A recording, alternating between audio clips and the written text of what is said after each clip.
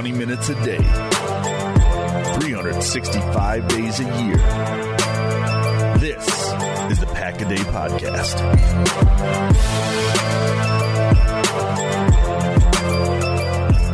Hello, everyone, and welcome inside another edition of a Pack-A-Day Podcast. Today is Wednesday, September 5th. It is game day week. Packers taking on the Bears this week. My name is Nick Schmitz. I am your host, and I am joined today by Tyler Grezagoric, filling in for Jake this week. Tyler, how you doing? I am fantastic, Nick. I can't wait to get into this. It's football season. It's finally here. Let's talk some football. Absolutely, and once again, thank you for filling in this week. We really appreciate it. So let's jump right into it. We've been talking about all the preseason stuff. Khalil Mack trades, roster cutdowns. Week 1 is finally here. First game is actually tomorrow with Philadelphia playing the Falcons, but we're here to talk about the Packers. So they're taking on the Bears Sunday night at Lambeau Field. Vegas odds has the spread right now with Green Bay being a 7.5-point favorite and the over-under at 47.5 points. Tyler, is that a fair line for Green Bay right now? I really think it is. I believe Green Bay should be favored going into this game for many reasons. It's an opener at Lambeau. They've had Chicago's number as of late, even with Brett Hundley under center. I think that Green Bay should be expected to win this game, although it is a divisional game. So, anything kind of goes there, and it'll probably be a close game because it usually is. All right. And do you think Green Bay can cover the spread of 7.5 points? Oh, yeah. If they're going to win this game, it's going to be pretty handily. There's going to be extenuating circumstances if the game is a lot closer, i.e. turnovers from the offense or from the return teams, mental mistakes or just mistakes in general that will lead the score to be closer than it really should be. So let's get into some of the breakdown of the game. Obviously, one of the major off-season storylines was Khalil Mack. And for the longest time, it was rumored that Green Bay was trying to land him. And now all of a sudden, Khalil Mack is sitting right across from you this week as a Chicago Bear. And it's unseen yet how much he will play. We actually have some audio here for you. This is Bears head coach Matt Nagy talking about exactly how much he thinks Khalil Mack will play this week. Yeah, so I think everyone in here has kind of seen our philosophy on how we deal with players, and it's not a cautious approach, in my opinion. It's a smart approach. So you want to be able to make sure that you know where the player's at, and every player is different. We've seen that, and so we'll get to see where he's at mentally here after tonight, and then physically we'll have a practice tomorrow and physically get an idea where, and then we'll just kind of have to listen to his feedback on where he's at. And we told him, communication's imperative here, and it's not like being able to plug somebody in on a Madden game and just say go sack the quarterback. There's some planning that goes involved to it. So we'll see where he's at, and hopefully he's able to go out there and play well, but it'll be more of a day-by-day thing than anything.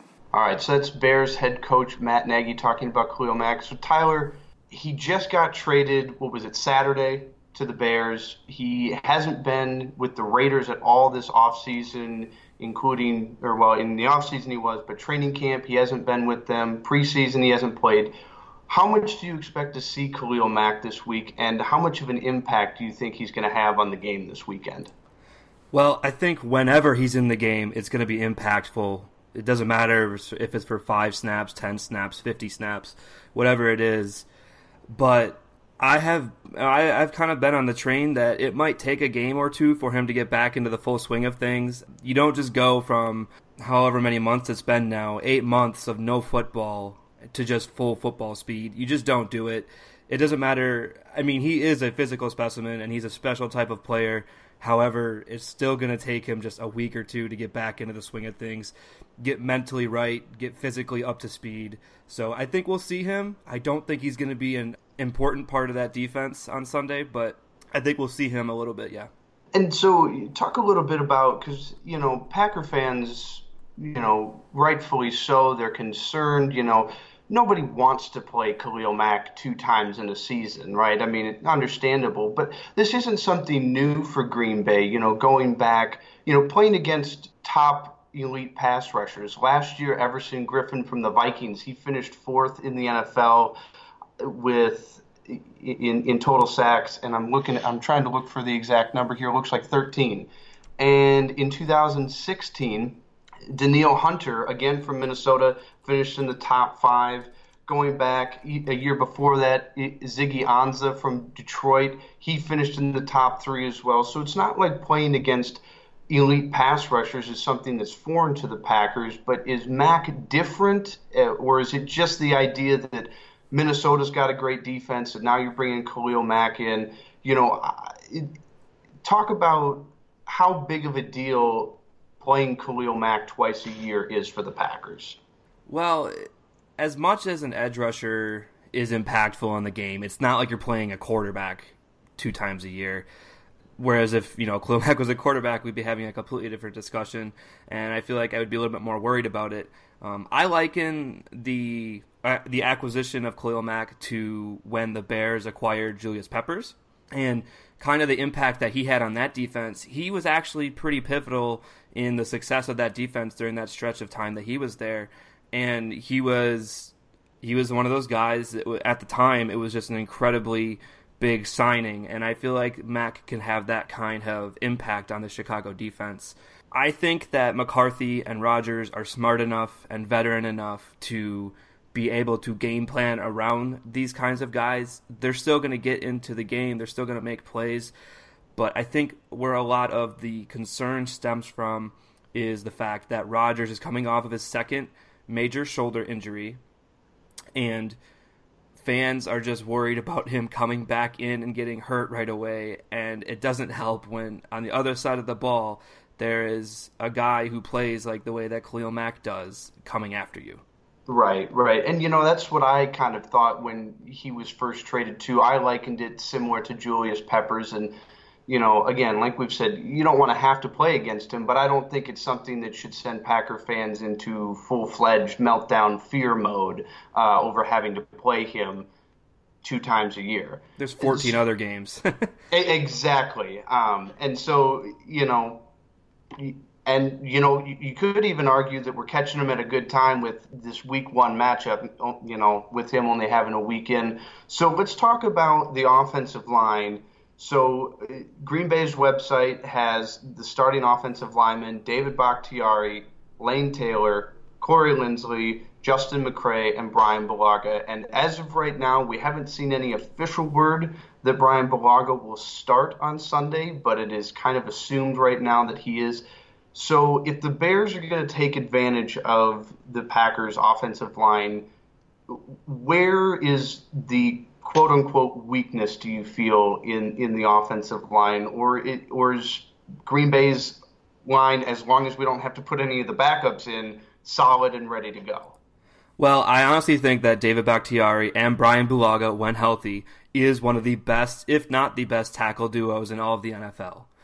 However, Bulaga is coming off of an ACL injury, and I fully expect Vic Fangio, the Bears defensive coordinator, to put that ACL recovery to the test. And also on that side of the line, you've got Justin McCray, who's a little bit younger, a little bit less experienced than the other side of the line with Bakhtiari and Taylor. Hopefully you can have Linsley in there helping to direct traffic and kind of point out assignments.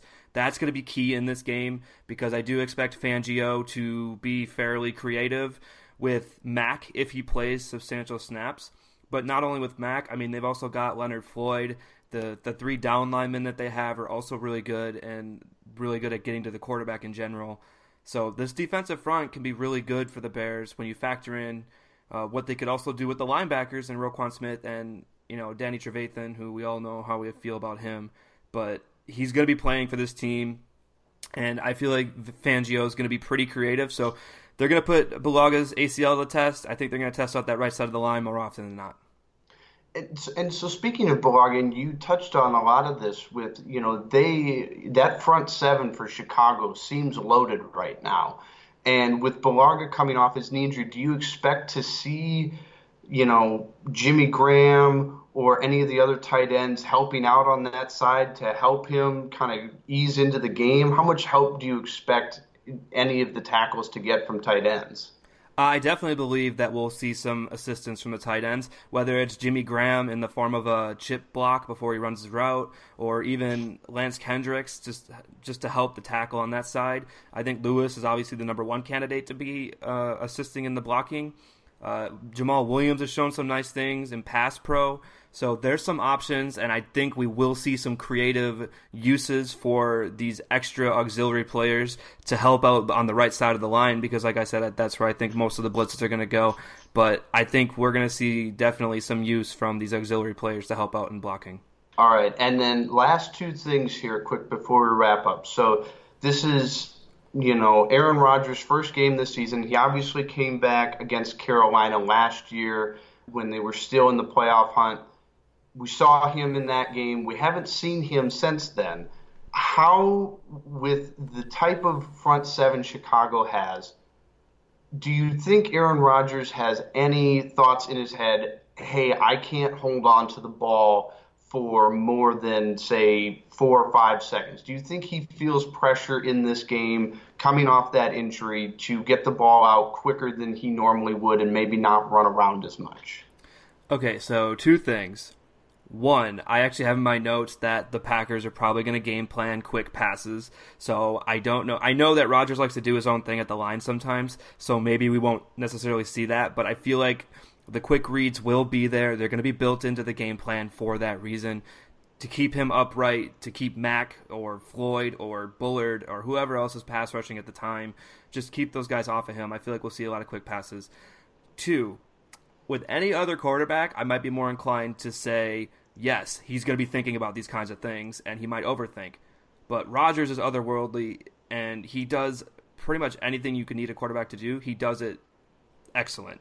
So I think we'll see maybe a little bit of rustiness from Rodgers, but I mean, the way he played against I'm blanking on who he played in the preseason. But when he played in the preseason, Pittsburgh, yes, you're right. He looked very good, and he didn't look rusty at all. I mean, as much as you would expect somebody to look in the preseason. So I think it's Aaron Rodgers, and I think he'll be fine. Granted, it's also a 16-week season, and he hasn't played, so maybe there's a little bit of rust to knock off, but nothing to be too concerned about. All right, and finally, Tyler, big picture, game Sunday night, home opener for the 100th season. What specifically does Green Bay need to do to ensure that they get the victory? I do think it involves keeping Rodgers upright. And the receivers, there's a lot of flack tossed at the receivers right now in the fact that they're not very deep. Some people would say, I argue the contrary. I think that this is a very deep group of receivers when you start factoring in the running backs out of the backfield and the tight ends, and then the 3 or 4 receivers we'll see.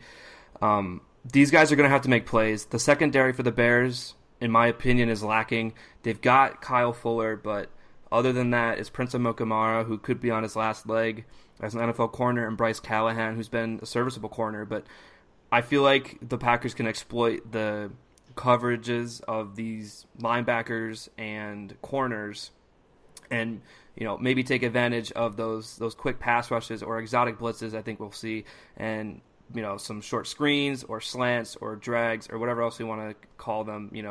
I was talking to Dusty, another member of the Pack-A-Day, about the mesh concept. I think that's something we could definitely see against the Bears because it provides a plethora of options for Rodgers to quickly get the ball out of his hands. All right. Well, thank you again, Tyler. And Tyler, if people want to follow your work, how can they do that? So, as always, I am on Twitter at Tyler_Grez. That's TYLER_GREZ. With football season ramping up, there's always articles there. I've been getting into film studies lately, so jump onto there if you can't get enough Packers football. All right, awesome. Well, thank you, Tyler. And as always, my name is Nick Schmitz. You can follow me on Twitter at SportsSchmitty. As I've said in the past, I don't do a whole lot of tweeting, but once the season starts up, hopefully get into a little bit more of that. We are out of time for today. Make sure you check out Andy and Dusty tomorrow for their podcast. And As always, make sure you're liking, following, subscribing on your favorite podcast that you listen to. And if you ever have any ideas, suggestions, things you want us to talk about here at the Pack a Day podcast, make sure you give us those in comments, direct messages, however you want to get that to us. We're always looking for more content ideas.